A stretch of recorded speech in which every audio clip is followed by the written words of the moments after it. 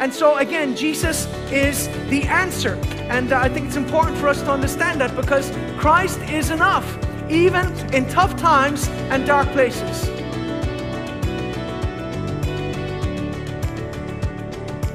And we're just going to read Colossians chapter 1 and verse 13 to 18. He has delivered us from the power of darkness and conveyed us into the kingdom of the Son of His love, in whom we have redemption through His blood, the forgiveness of sins. He is the image of the invisible God, the firstborn over all creation. For by Him all things were created that are in heaven and that are on earth, visible and invisible, whether thrones or dominions or principalities or powers. All things were created through Him and for Him, and He is before all things, and in Him all things consist. And He is the head of the body, the church, who is the beginning, the firstborn from the dead, that in all things He may have the preeminence. You may be seated. You might ask, Pastor John, why do you always get us to stand when we read the word at the start? Well, I believe it's important for us to give honor to God's word. Amen. And the Bible here talks about how Christ is the head of the body, the church, the beginning, the firstborn from the dead, that in all things He may have the preeminence. And so it's my sincere prayer that, this message, by God's grace, that God will use it to enable Christ to truly have the preeminence in our lives. Amen. And that today we would give Him the honor and the praise that belongs to Him as God. It's my prayer that your eyes will be opened to the endless possibilities that exist through faith in Christ, through Him who conquered death, hell, and the grave. Again, A.W. Tozer, Christ is enough. To have Him and nothing else is to be rich beyond measure. To have Him, Christ is enough. To have Him and nothing else is to be rich beyond measure. So the question is today, do you have Christ in your heart? Then you are rich beyond measure. Amen? And so it's important for us to grasp this, because some of you may not have even realized how rich you are. Ephesians 1:18, Paul prayed, the eyes of your understanding being enlightened. And so I pray that God will use this message today to open your eyes to what Christ has wrought for every one of us on the cross, and to what belongs to us in Christ. John chapter 3 and verse 14. Here Jesus is talking, and it says, and as Moses lifted up the serpent in the wilderness, even so must the Son of Man be lifted up, that whoever believes in Him should not perish, but have eternal life. Amen. And again, Jesus here was quoting from the book of Numbers, chapter 21. And it talks about how the people complained, and it says that serpents came in and started biting the people. And that's why you have to guard yourself against discouragement. The Bible says the people became discouraged on the way. And this is the reality. All of us, to one degree or another, are on the way. If you know Jesus as your Savior, you're not where you used to be, but you may not be where you want to be. But it's so important we don't get discouraged on the way. Remember, if you're single and you desire to be married, you're on the way. He is on the way. She is on the way. Amen. And it's important, don't get discouraged, because discouragement opens the door to the devil. And we see here the people getting discouraged. And even worse, it says they spoke against God and against Moses. Sometimes we can literally talk ourselves out of a miracle. We can talk ourselves out of the very prayers that we have prayed. We can negate those prayers. We can nullify those prayers through the unbelieving words that we are speaking. And the people spoke against the Lord, and the Lord sent fiery serpents among the people, and they bit the people, and many of the people of Israel died. Therefore the people came to Moses and said, we've sinned against you. We've sinned, for we've spoken against the Lord and against you. Pray to the Lord that He may take away the serpents from us. So Moses prayed for the people. And that's the heart of a pastor right there, because sometimes the sheep can bite you, but you always got to love them and love them where they're at, and by God's grace, bring them to where they need to be.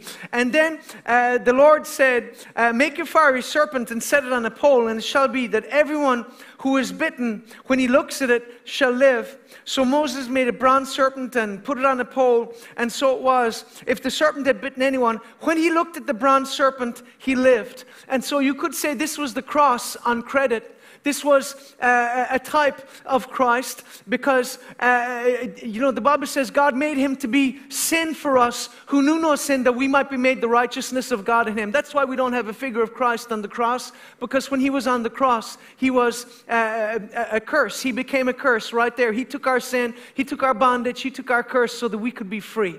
And so essentially what God was saying to the people of Israel is, look and live. Amen? And so that's the beauty. God commands us to look and live because, to be honest, the current environment seems vaguely familiar. And, in some ways it feels a bit like the early days of COVID. When you will walk through the shops, I remember those early days, you would feel the tension in the air. People were silent. Nobody was really talking or chatting. Everybody was on edge. And in the same way today, people are scared.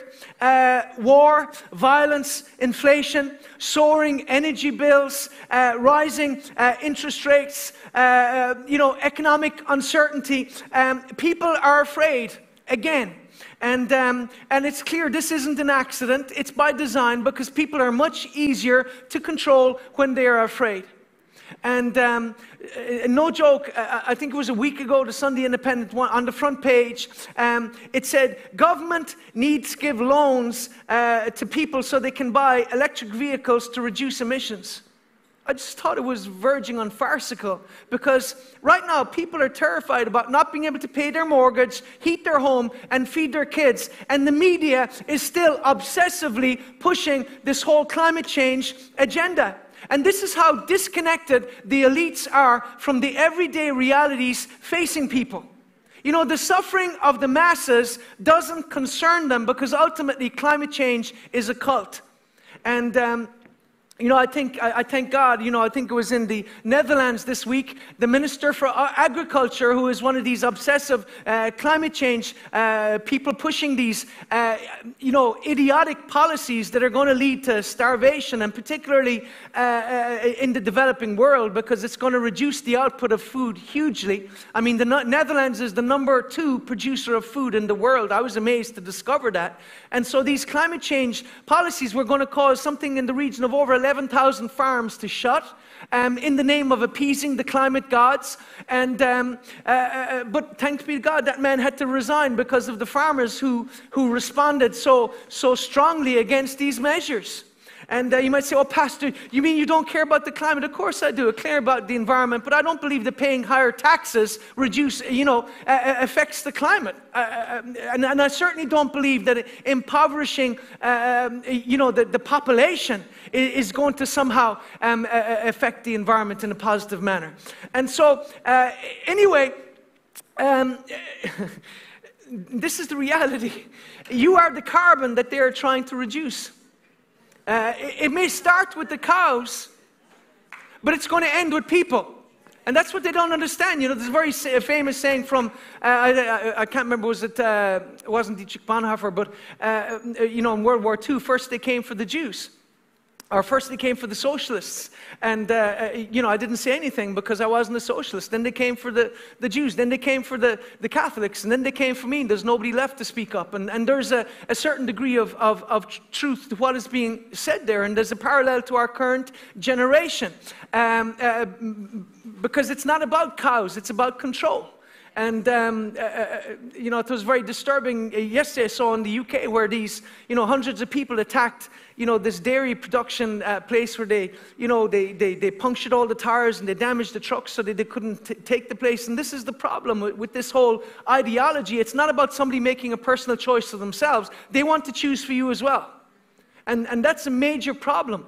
And so, anyway, let's move on from that. The answer, in light of all of the craziness that's happening in our world right now, the answer isn't found in giving in to frustration, anger, or despair, or panic. The answer is found in looking on to Jesus. Hebrews chapter 12 and verse 2. Looking on to Jesus, the author and finisher of our faith. And so again, Jesus is the answer. And I think it's important for us to understand that, because Christ is enough, even in tough times and dark places. 2 Corinthians chapter 11 verse 23, Paul the apostle here is talking in the New Living. Are they servants of Christ? I know I sound like a madman, but I've served him far more. I've worked harder, been put in prison more often, been whipped times without number, and faced death again and again. 5 different times the Jewish leaders gave me 39 stripes. 3 times I was beaten with rods. Once I was stoned. 3 times I was shipwrecked. Once I spent a whole night and a day at sea. I've traveled on many long journeys. I've feared danger. I've faced danger from rivers and from robbers. I've faced danger from my own people, the Jews, as well as from the Gentiles. I've faced danger in the cities, in the deserts, and on the seas. And I've faced danger from men who claim to be believers but are not. I've worked hard and long, enduring many sleepless nights. I've been hungry and thirsty, and I've often gone without food. I have shivered in the cold without enough clothing to keep me warm. Then besides all this, I have the daily burden of my concern for all the churches. Who is weak without my feeling that weakness? Who is led astray and I do not burn with anger? If I must boast, I would rather boast about the things that show how weak I am in God, the Father of our Lord Jesus, who is worthy of eternal praise. Knows that I'm not lying. When I was in Damascus, the governor under King Aretas kept guards on the city gates to catch me. I had to be lowered in a basket through a window in the city to escape from him. You see, clearly, Paul went through some tough times. He was tested in the fires of affliction, but he prevailed. You know why? Because he was convinced that Jesus Christ is enough. He clung to Christ even in difficult times. He was absolutely convinced that Jesus Christ is enough. And his simple philosophy was this: Christ is enough. Christ is all I want. Christ is all I need. 2 Corinthians 12:9. But he said to me, my grace is sufficient for you, for my power is made perfect in weakness. Therefore, all the more gladly I will glorify my weaknesses, that the power of Christ may rest upon me. You see, Paul was in the dark place. He had been persecuted. He had endured a lot of hard things. He'd been criticized. He'd been maligned. He'd been abandoned. He'd been attacked. He'd been thrown in jail. He'd even been shipwrecked. But thankfully, he had learned some things along the way. And that's why Philippians 4:11-13 says, I have learned in whatever state I am to be content. I know how to be abased. I know how to abound. I've learned in whatever state I am to be content. And so Paul understood this. He said, I've learned some things along the way. He declared, I can do all things through Christ. You know what he was saying as he was writing this book from a stinking Roman prison cell somewhere in the region of 62 AD, either in Rome or in Ephesus, 2 or 3 years before he would be tortured and beheaded. He was simply saying, Christ is enough. Amen? And so he was simply saying, they can take my freedom, but they cannot take my joy. And it's important for us to learn from what he was saying here. I think it was Tertullian in 210 AD said this: the Christian, even when he is condemned, gives thanks. Hallelujah. The Christian, even when he is condemned, gives thanks. It was Leonard Ravenhill who said, the early church was married to poverty, prisons, and persecution. Today the church is married to prosperity, personality, and popularity. And you know, the reason why that hurts is, to degree, it's probably true. Because the question is, why is the church so unwilling in this day and generation to take a stand for truth? You know, there's a man in Mountjoy prison this week simply because he refused to use pronouns that this young child decided they wanted to use. And because it was a church school, ironically, a Christian, it was Church of Ireland school, my understanding. And, they've taken an approach that has put that man in jail. And so, again, it's quite disturbing for any of us who, hold to values like freedom of speech, and particularly freedom of religion. And when you see denominations that are caving into this ideology, which is completely unbiblical, this is the issue. God made them male and female. That's what the Bible says. And if your church doesn't endorse that or stand behind that, that is an apostate church, or that's a church that's moving in that direction. And so, again, the Bible says, hold fast that which you have, that no man take your crown. This is a day as the church where we have to hold fast to eternal truth. The Bible says, contend for the faith. We have to contend for truth. And again, if you're a woman, you should be contending for the fact that, yes, you are a thing. Okay? There's such a thing as male and female. And, this idea where people are walking around pretending that a male is now a female because of the way he is dressed, or it's ridiculous. Okay, and the time may come when I'm put in prison for saying that, but that's a fact. Okay, so anyway, Christ is enough, and it's time for the church to change. It's time for a reset. They talk about the great reset, but I believe it's time for a great revival. A revival of truth, amen? A revival where we as the church begin to take the Word of God seriously. Amen? So I appreciate over the last season, many of you have been tested to the very limits of your patience and sanity. Some of you have lost loved ones, through COVID. Others of you lost jobs, even businesses. In a way, this last season has been one of losses, but I take encouragement from John chapter 15, where Jesus talked about how the Father prunes. He prunes those branches that they may bear more fruit. We're going to come out of this season, I believe, and we're moving into revival. We're going to see a great turning of people to Christ. Because again, the times are going to be so crazy. I believe the church is the only place you're going to find any sanity or anything that makes sense. Amen? So, like I said, many people, over this last season, it was a season of losses, loss of freedom, loss of opportunity. For some, loss of dignity, even loss of hope. But in spite of this, many of us also lost our fear. Our fear of man and our fear of failure. Amen? Because the Bible says the fear of man is a snare. Isaiah chapter 43 and verse 1 to 2. And it says, thus says the Lord who created you, O Jacob, and he who formed you, O Israel. Fear not, for I've redeemed you. I've called you by your name. You are mine. When you pass through the waters, I'll be with you. And through the rivers, they shall not overflow you. When you walk through the fire, you shall not be burned, nor shall the flame scorch you. So here the Bible says that God has called us. He has called us. Amen. And therefore, we're not to be afraid. So let me say this. Come at the time, come at the man. Or come at the woman. Amen. You are here for a reason. You're in this generation. God didn't have you born 50 years ago or 500 years ago. Amen? So, in spite of the pressures and challenges of this age, you know what? There is no age that didn't have challenges or pressures. Amen? And so we must understand, we're not the first generation to face tough times. We won't be the last. Amen? So, anyway, God says, when you pass through the waters, I'll be with you. Through the rivers, they'll not overflow you. When you walk through the fire, you shall not be burned. We have that promise that no matter what we're going through, it's not going to harm us. Psalm 105:17 in the Amplified.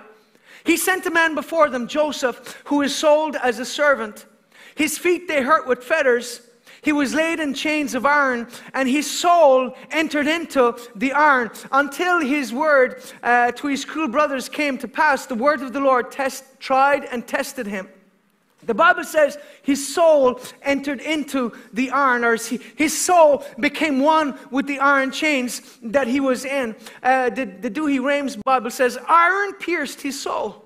The Young's Bible, iron hath entered his soul. And so this is a season where God wants to put some iron into your soul. He wants to toughen you. He wants you to be strong. Amen. He doesn't want you to be weak. Amen. The Bible says you're more than a conqueror through Christ who gives you strength. Amen. So it's important for us to grasp this, because the battles we fight along the way are simply used by God to harden us to tests and trials. Amen. Because like I said last week, the very things that Satan sends against you to destroy you can be used by God to develop and define you. Remember, the devil sent Patrick to Ireland to destroy him, and yet he ended up becoming the patron saint of Ireland, bringing revival to this nation, shaking this nation with the gospel. And 1,500 years ago, we still celebrate this man's life.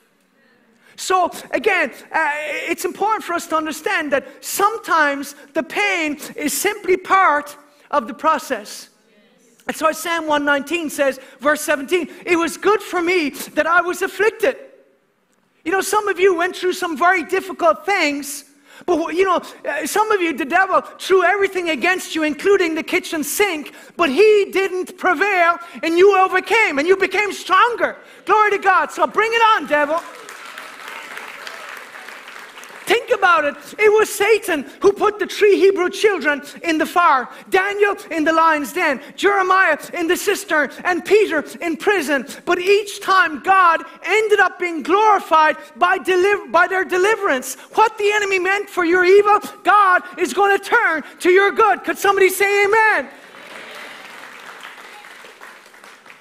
Some of you might have been addiction. Others of you was porn, or some other, maybe abuse. But you know what? You've come through that thing, and the enemy is a defeated foe, and you are a stronger person today in Jesus' name. So this is why, again, we look at the cross and we're reminded that we matter.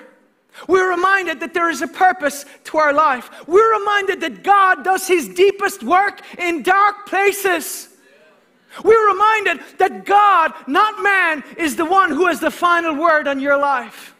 See, some people have put labels on you in the past. They've limited you. They've, dismissed you. They've criticized or condemned you. But remember something. It is God has the final word on your life in Jesus' name. And this is why, like Micah chapter 7, verse 8, we can repeat, what he declared there. He said, rejoice not over me, my enemy, for when I fall, yet I will arise. Though I sit in darkness, the Lord shall be a light to me in Jesus' name. Hallelujah. You see, Christ is enough. Amen. We can declare, you know what? I might be down, but I'm not out. Glory to God. I might be knocked down and getting back up again in Jesus' name. So, very quickly, His life is enough.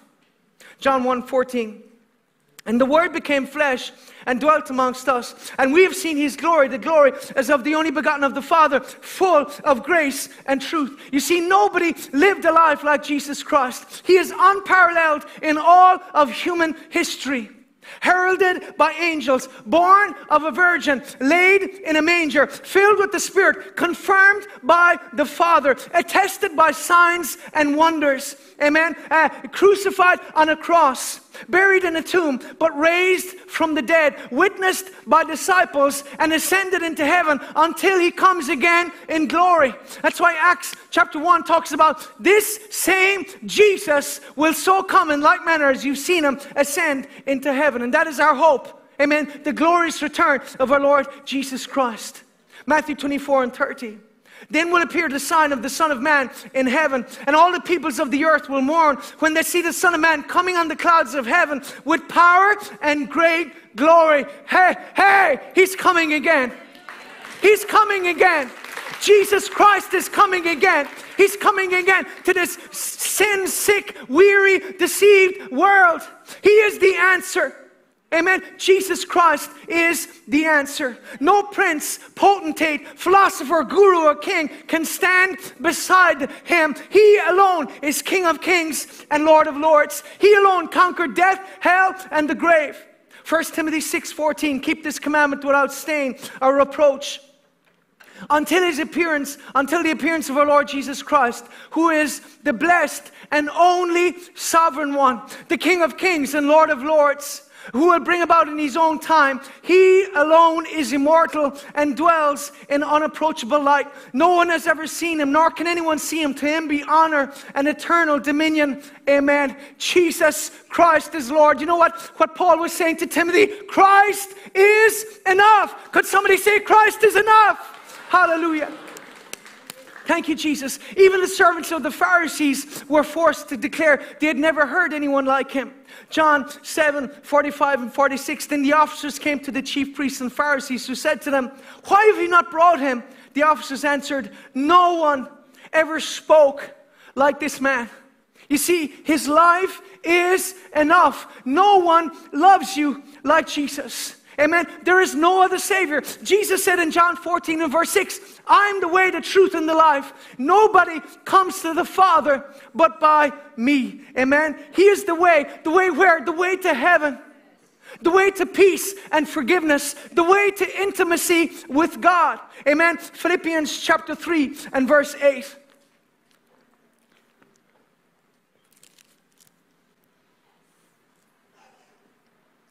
"Yes, indeed, I count all things lost for the excellence of the knowledge of Christ Jesus my Lord, for whom I have suffered the loss of all things, and I count them rubbish, that I may gain Christ and be found in him, not having my own righteousness which is from the law, but that which is through faith in Christ, the righteousness which is from God by faith.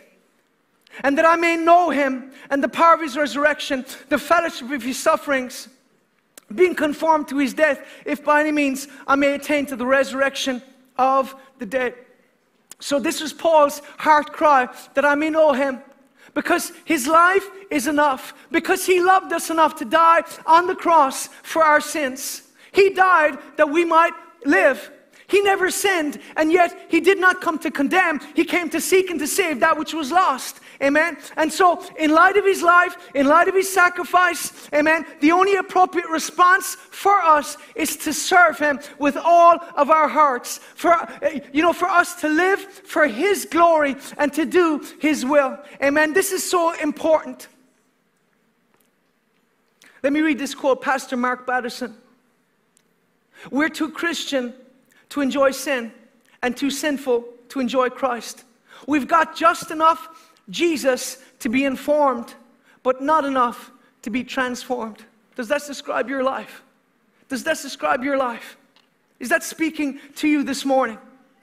You're too Christian to enjoy sin, but you're too sinful to enjoy Christ.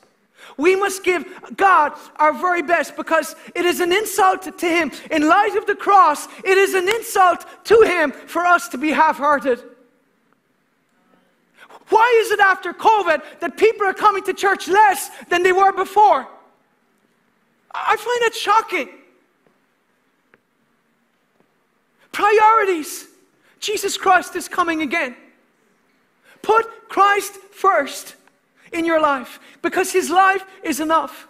The life of Christ has inspired men and women to serve him and to do glorious things in his name. You know, men and women through the ages, his life has inspired them to serve with courage and dignity and honor. Think of people like, Mother Teresa, William Wilberforce, Martin Luther King, all of these men, Hudson Taylor, John Newton, Dietrich Bonhoeffer, men and women who took the stage of life and chose to put Christ first, who chose to serve him because they were convinced that Christ is enough. All of them were inspired by Christ to make this world a better place. Amen. And this is why it's important for us that we put the Lord first, because I'm mindful as an Irishman of the bitterness that so many men and women in this nation have carried for generations towards Great Britain. Resentment and hatred, literally visited from father to son. Manifesting itself in anger, hostility, and sadly, even violence and murder. I remember as a little boy growing up in the 70s and 80s, day after day, hearing on the news of, 3 Catholics killed, 2 Protestants killed, and it was just, after a while, it became just, desensitized to it. But it was an awful thing. It was a terrible thing. Men and women, murdering each other in the name of religion or some glorious cause. Ezekiel chapter 18 addresses this. It says, "The fathers have eaten sour grapes, and the children's teeth are set on edge. Jeremiah chapter 31:29 again repeats this sentiment. In those days they shall say no more, the fathers have eaten sour grapes and the children's teeth are set on edge. We've seen on this island where this kind of thinking has led us to where our society is fractured on these age-old lines. And this hatred is just perpetuated, you know, generation after generation after generation. But Jesus Christ teaches us a different way. Because this isn't just case in Northern Ireland. This is something you'll see globally. Resentments that are carried on by tribes towards each other, or nations or ethnic groups towards each other. And it always eventually manifests itself in hatred and violence and murder. But Jesus teaches us a different way. You know, a different way to the endless cycle of offense, bitterness, and vengeance. Because we can feed a root of bitterness. The book of Hebrews warns us against permitting a root of bitterness in our hearts. Because we can allow that, we can feed a root of bitterness, or we can follow Christ's example and do something radical. Forgive and forget. We can't live in the past. You know, the men and women who did terrible things, whether in this nation or other nations, they're dead and they've gone to face their judge. But it does not give us a right to perpetuate hatred towards people who have never done anything towards us today. Amen? As Christians, we are called to forgive. We're called to let it go in Jesus' name. And so we have been given this ministry and this message. The Bible says we've been given a ministry of reconciliation in 2 Corinthians chapter 5. That is our ministry. It is a ministry of reconciliation. We're called to be peacemakers. Okay? And so that's why it's my hope and prayer that, you know, wouldn't it be a wonderful thing for us to obey what the Bible says, you know, to forget the former things, to consider not the things of old. I will do a new thing. God wants to do a new thing in this nation.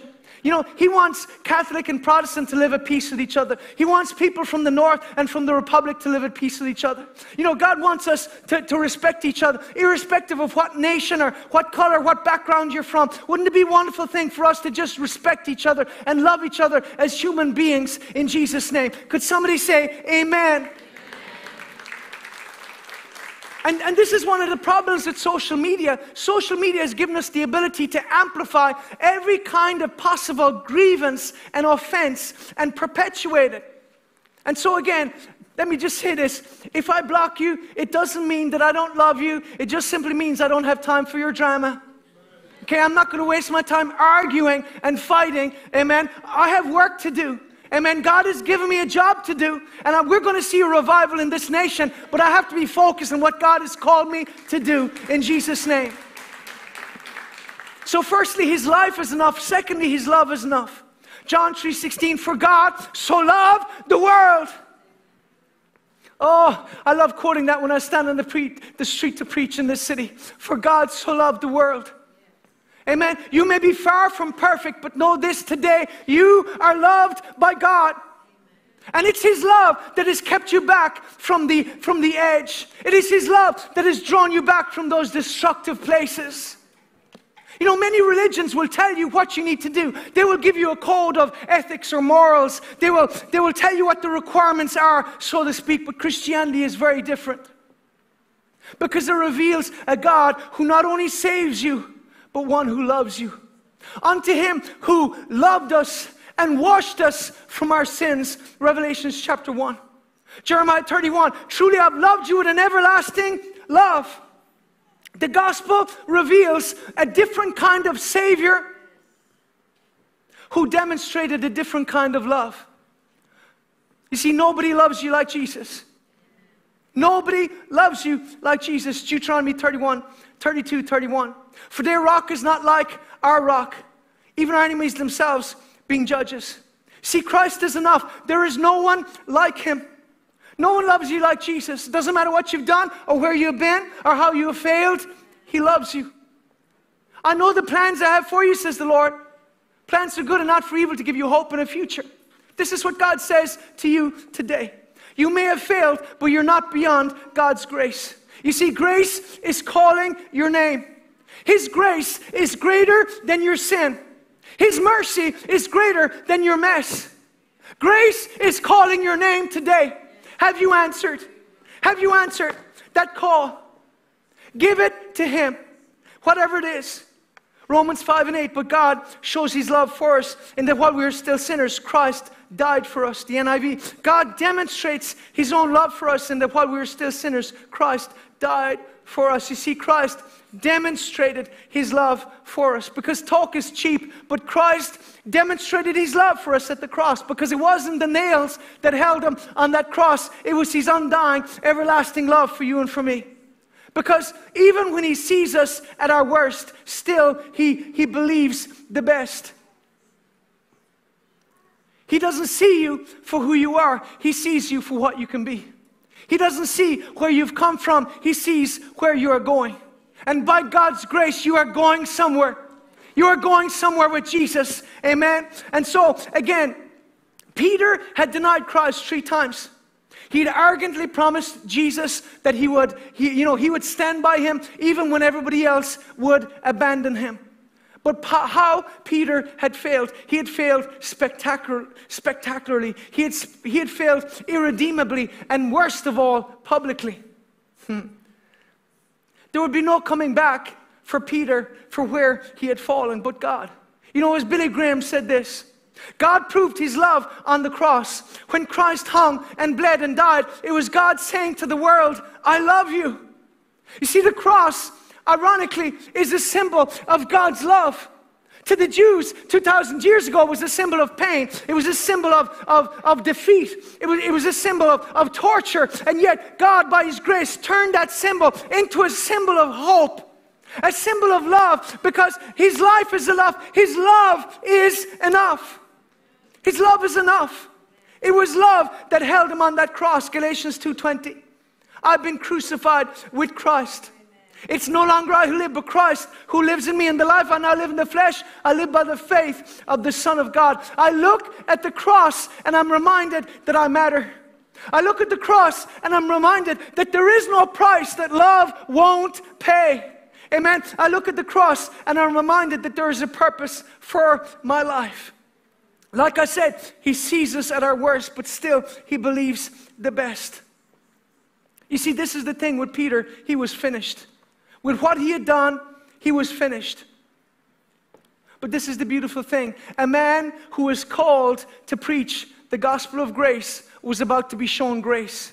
And this is why in John chapter 21, Jesus has this interaction with Peter. And that's why I love that verse where Jesus said, tell the disciples and Peter. Because Peter naturally assumed that he was finished, that he was excommunicated, that he could never, be a friend of Christ again. And in verse 15, it says, so they'd eaten breakfast. Peter said to Simon, Simon, son of Jonah, do you love me more than these? He said, yes, Lord, you know that I love you. He said to him, feed my lambs. And he said to him second time, Simon, son of Jonah, do you love me? He said to him, yes, Lord, you know that I love you. He said, tend my sheep. Then he said to him the third time, Simon, son of Jonah, do you love me? Peter was grieved because he said to him, he said, do you love me? He said, Lord, you know all things. You know that I love you. Jesus said to him, feed my sheep. Most assuredly, I say to you, when you were younger, you girded yourself and walked where you wished. But when you're old, you will stretch out your hands, and another will gird you and carry you where you do not wish. This he spoke, signifying by what death he would glorify God. And when he had spoken this, he said to him, follow me. I don't know if you remember Matthew chapter 4. Jesus called Peter, said, follow me. And Jesus again emphasizes the call. In a few weeks, hopefully, I'm going to talk about the call of God. But here Jesus, reaffirms the fact that he has called Peter. And just like that, he reinstates Peter. Your sins and lawless deeds I'll remember no more, it says in the book of Hebrews 10 and verse 17. His past failures wiped out in just one moment. His relationship with Christ made whole. You see, 3 times Peter denied Christ, and 3 times Jesus gives him an opportunity to confess him. Because how many of you know, sometimes we fail some of the tests of life along the way. I don't know about you. I look at myself and I'm conscious of so many areas I've failed, but God is so good. He's so loving. He'll allow you to sit that test again. 3 times Peter gave the wrong answer, and 3 times Jesus gives him an opportunity to give the right one. He said, Peter, do you love me? Yes, Lord, you know that I love you. We serve a God of grace. We serve a God of mercy. We serve a God of love. He loves you. His love is greater than your sin. Peter had been tested and failed, but he discovered when we are not enough, Christ is. Christ is enough. And on the day of Pentecost, the very first sermon to be preached was by Peter, and 3,000 people were saved. Not Wesley, Whitfield, Jonathan Edwards, Peter. I mean, who would we have picked? Definitely not Peter. I mean, he would have been sent away in some kind of a 7-year rehab or retreat, and he would never have been allowed to speak publicly or lead again. You know, there's denominations that, you know, if a minister ends up getting divorced, and I don't in any way endorse divorce, that man is never allowed to speak again. I don't believe that exemplifies the gospel of grace that we preach. If you're married, stay married. Make it work. But you know, we need to give people grace for where they have failed, because the Bible says all of us have failed. All of us have sinned. Peter discovered that even after denying his master, that Christ is enough. His life is enough. His love is enough. Psalm 73, my heart and my flesh may fail, but God is the strength of my heart and my portion forever. Peter said in 1 Peter 4:8, it says, love one another fervently, for love will cover a multitude of sins. Only Peter understood what that really meant. Only Peter understood how much love, or the love of Christ, had covered in his life. His life is enough. His love is enough. And lastly, his liberty is enough. Galatians 5:1, stand fast therefore in the liberty wherewith Christ has made us free, and be not entangled again with the yoke of bondage. I'm going to finish this message, and I rebuke every spirit of sleepiness in this place. Every unclean devil in this place, I command you to get out of here in Jesus' name. Don't come to church to sleep. Come to listen. Come to learn. Come to be changed. Amen? We're not here because of tradition. We're not going through the motions. We're here to meet with God. Come on, just pray in tongues for a moment. Come on, I can't hear you. Just pray in the Spirit for a moment. Come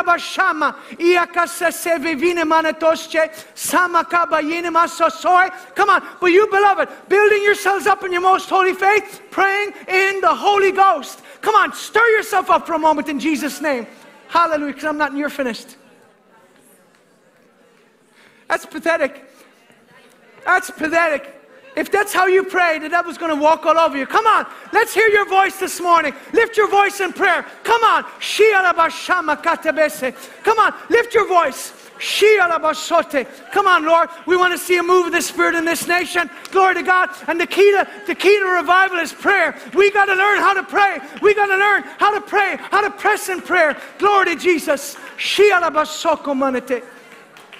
you're not filled with the Spirit, we're going to give you an opportunity at the end to be filled with the Holy Spirit in Jesus' name. It's so powerful. It's so important. In Christ alone, we find liberty from sin and shame. We were sinners subject to the wrath of God, but Christ courageously took our place on the cross. Hell and damnation should have been our portion. But God, Christ suffered the penalty of our sin and set us free. He liberated us from sin and Satan. It's an amazing thing to be set free, to have assurance of your salvation, to know your name is written in the Lamb's book of life for all of eternity. And that's why, even as he was taking his final breath, he cried out, Father, forgive them. The cross is a symbol of how we are forgiven because we believe in Jesus. 2 Corinthians 3:17, now the Lord is the Spirit, and where the Spirit of the Lord is, there is liberty. You see, liberty and freedom is found in Christ. And sadly, the further our society goes from Christ and his teachings, the less free and the more autocratic our society will become. We must not take our liberty for granted. Freedom of worship, freedom of speech, freedom of assembly, freedom of thought. Many of these have been undermined This is why pronouns actually matter, because it's looking to control how you think. It's looking to control how you speak. Amen? And so, again, many of our freedoms were either lost or undermined during COVID. You know, and this is why, again, we see social media censorship, LGBT indoctrination of our children. In Ireland, we have a president who openly speaks of his admiration for socialist dictators. And it really makes you wonder, because socialism doesn't bring freedom. Ask anybody from Venezuela or Cuba or China. You know, I don't know if you've seen those disturbing videos online of Chinese cities that are in lockdown. Even now, to this day, cities that are in lockdown, buildings that are in lockdown where they have drones outside with a loudspeaker telling people, stay in your home. And sadly, you have Chinese people throwing themselves off buildings. We need to be praying for China. We need to be praying for the nations. Let me say this, communism is of the devil. It's a demonic ideology that has consistently given the same result of destitution, slavery, and poverty.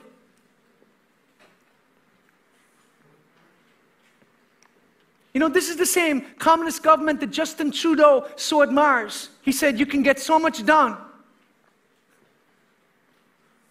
Idiot. Sorry. We don't say mankind, we say people kind. Who says people kind? Hands up, anybody here says people. Yeah, I thought so.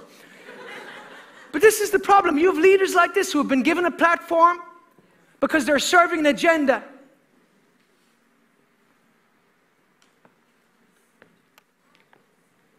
You know, the sad thing is this, is many people will not appreciate liberty and freedom until it is gone. But ultimately, true freedom isn't found in a political ideology or a politician. Freedom is found at the cross. Freedom is found at the cross.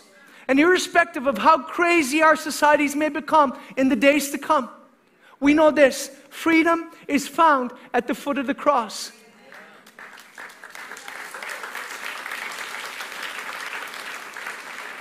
Jesus said, you shall know the truth, and the truth shall make you free. And if the Son makes you free, you are free indeed. You see, we are free people. We are free because Christ has set us free. There's a freedom that's only found in Jesus Christ. It was the church father, Justin Martyr, who said this, you can kill us, but you cannot harm us. Know this, child of God, do not give place to fear, no matter what craziness you see around you. They can kill you, they cannot harm you. You know, John Fox wrote this in Fox's Book of Martyrs. I'd encourage every believer to read it. Polycarp refused to deny Christ, although the proconsul begged him to consider yourself and have pity on your great age. Reproach Christ, and I will release you. Polycarp replied, 86 years I've served him, and he never once wronged me. How can I blaspheme my king who saved me? Threatened with wild beasts and fire, Polycarp stood his ground. This is a time for us to stand our ground.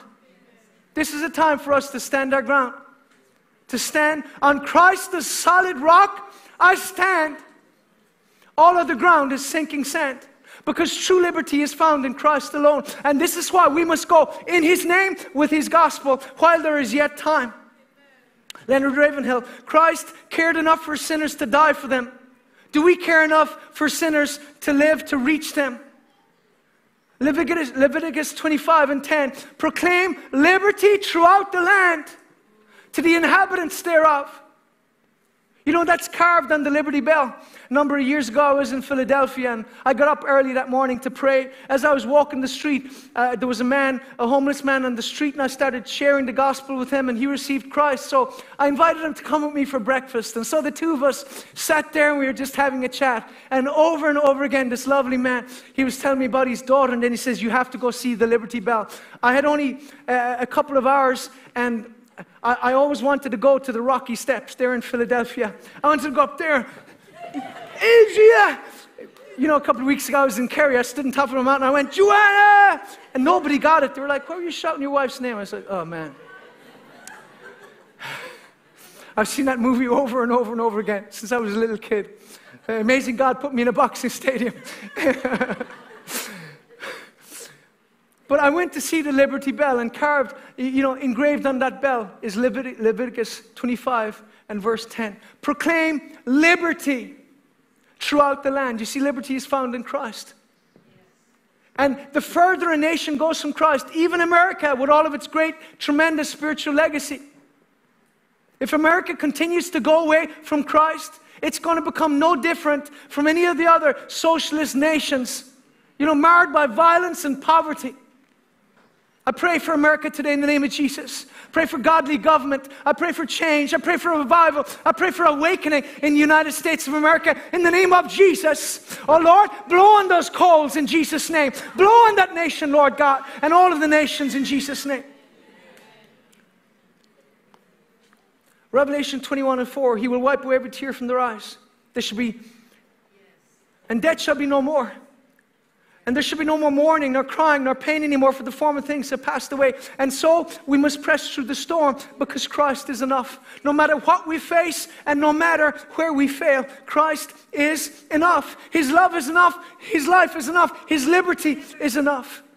Amen. I feel a great sense of gratitude for the British and American and Canadian servicemen who stormed the beaches of Normandy 70 odd years ago. Their courage and their valor convicts me as a man. It convicts me. Because it's a sobering reminder that freedom is not free. All of us were handed freedom, but we must not assume that liberty and freedom will be handed to our children if we refuse to stand up and speak up. We must count the cost of following Christ. Jesus said, take up your cross and follow me. And so as I finish today, I want us to take a moment to consider the price that others paid, all because they were convinced that Christ is enough. Matthew suffered martyrdom by being slain with a sword in Ethiopia. Mark died in Alexandria after being cruelly dragged through the streets of that city. Luke was hanged upon an olive tree in Greece. John was put in a cauldron of boiling oil, and yet he escaped death in a miraculous manner and was afterwards banished to Patmos. Peter was crucified upside down in Rome because he deemed himself unworthy to die in the same manner as his Savior. James the Greater was beheaded at Jerusalem. James the Less was thrown from a lofty pinnacle of the temple and then beaten to death with a fuller's club. Bartholomew was flayed alive. Andrew was bound on an X-shaped cross from which he preached to his persecutors for 2 days before he died. He gave his final sermon from a cross, and it was 2 days long. Thomas was run through his body with a lance at Coromandel in the East Indies. Jude was shot to death with arrows. Matthias was first stoned and then beheaded. Barnabas of the Gentiles was stoned to death at Salonika. Paul, after various tortures and persecutions, was at length beheaded in Rome by the Emperor Nero. Timothy, he was an 80-year-old bishop in Ephesus.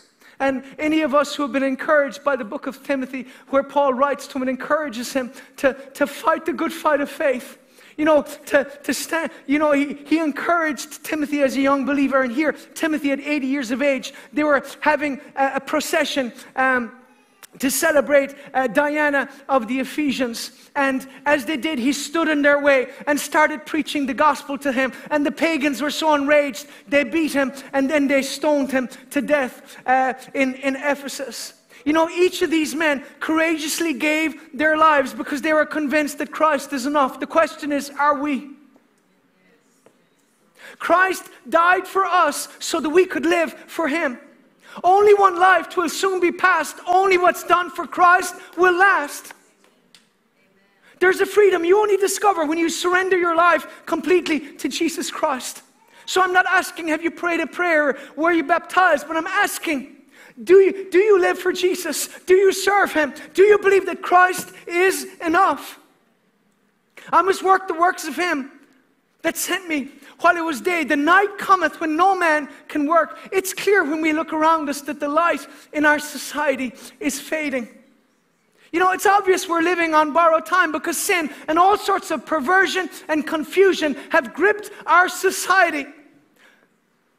You know, even our government institutions, you know, the corporate world, you know, even the educational institutions have all sold themselves out to these radical ideas, unbiblical ideas like socialism and LGBT. I mean, in the UK, it came out there, they spent over 17,000 painting, you know, a few fire trucks in the rainbow colors. Because how many of you know when your house is on fire, it's great to know that your fire truck is diverse. Celebrates diversity. Police, instead of actually, you know, capturing criminals, virtue signaling their beliefs at gay parades. And while this is the world, we must live like Jesus Christ is Lord. Night cometh when no man can work. There is such a thing as too late. And there are so many who are not ready for eternity. This is why we must be about our Father's business, and His business is souls. So we must redeem the time and ask God for nations. He said in Psalm 2, ask me, I'll give you nations. This gospel of the kingdom will be preached in all the world, and then the end will come. We don't focus on the signs. We focus on doing what we're called to do, which is bringing the gospel to the world in Jesus' name. And so as the worship group come forward, I want to take a moment. We sang that chorus earlier. I've decided to follow Jesus. I don't know if you ever heard the origins of that powerful hymn. It's a Christian hymn all of us are familiar with. I've decided to follow Jesus. It actually originated in India. And it's based on the last dying words of an Indian man in Garo, Assam, 150 years ago. Missionaries went to this part of India with the gospel. It was a region known as Assam and had hundreds of aggressive headhunting tribes. I'm sure it was difficult ground, but these missionaries converted a man and his family. And this man began to share his faith, and other people were responding. The village chief was so irate, he gathered the man and his family, and he demanded that they deny Christ or face immediate execution.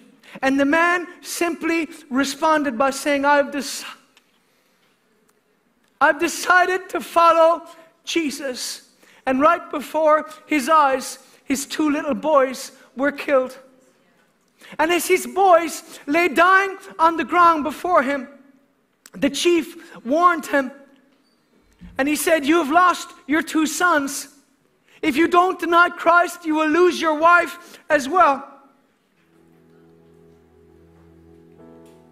And he simply responded, though none go with me, still I will follow. And right before him, they murdered his wife. And one last time, the chief said to him, I'll give you one last chance to deny Christ. Deny your faith and live. The man simply said, the cross before me, the world behind me, no turning back. And he was killed. But an amazing thing happened. After they died, a miracle happened because the chief who had ordered the killings was moved by the faith of this man. And he said, why would this man, his wife, and his two children die for a man who lived in a faraway land on another continent some 2,000 years ago? There must be some remarkable power behind this family's faith. And I too want to taste that faith. And he cried out with a loud voice, I too belong to Jesus Christ. And with that, the whole village received Jesus as their Savior. And that's where we got that. And that's where we got that song, I have decided to follow Jesus.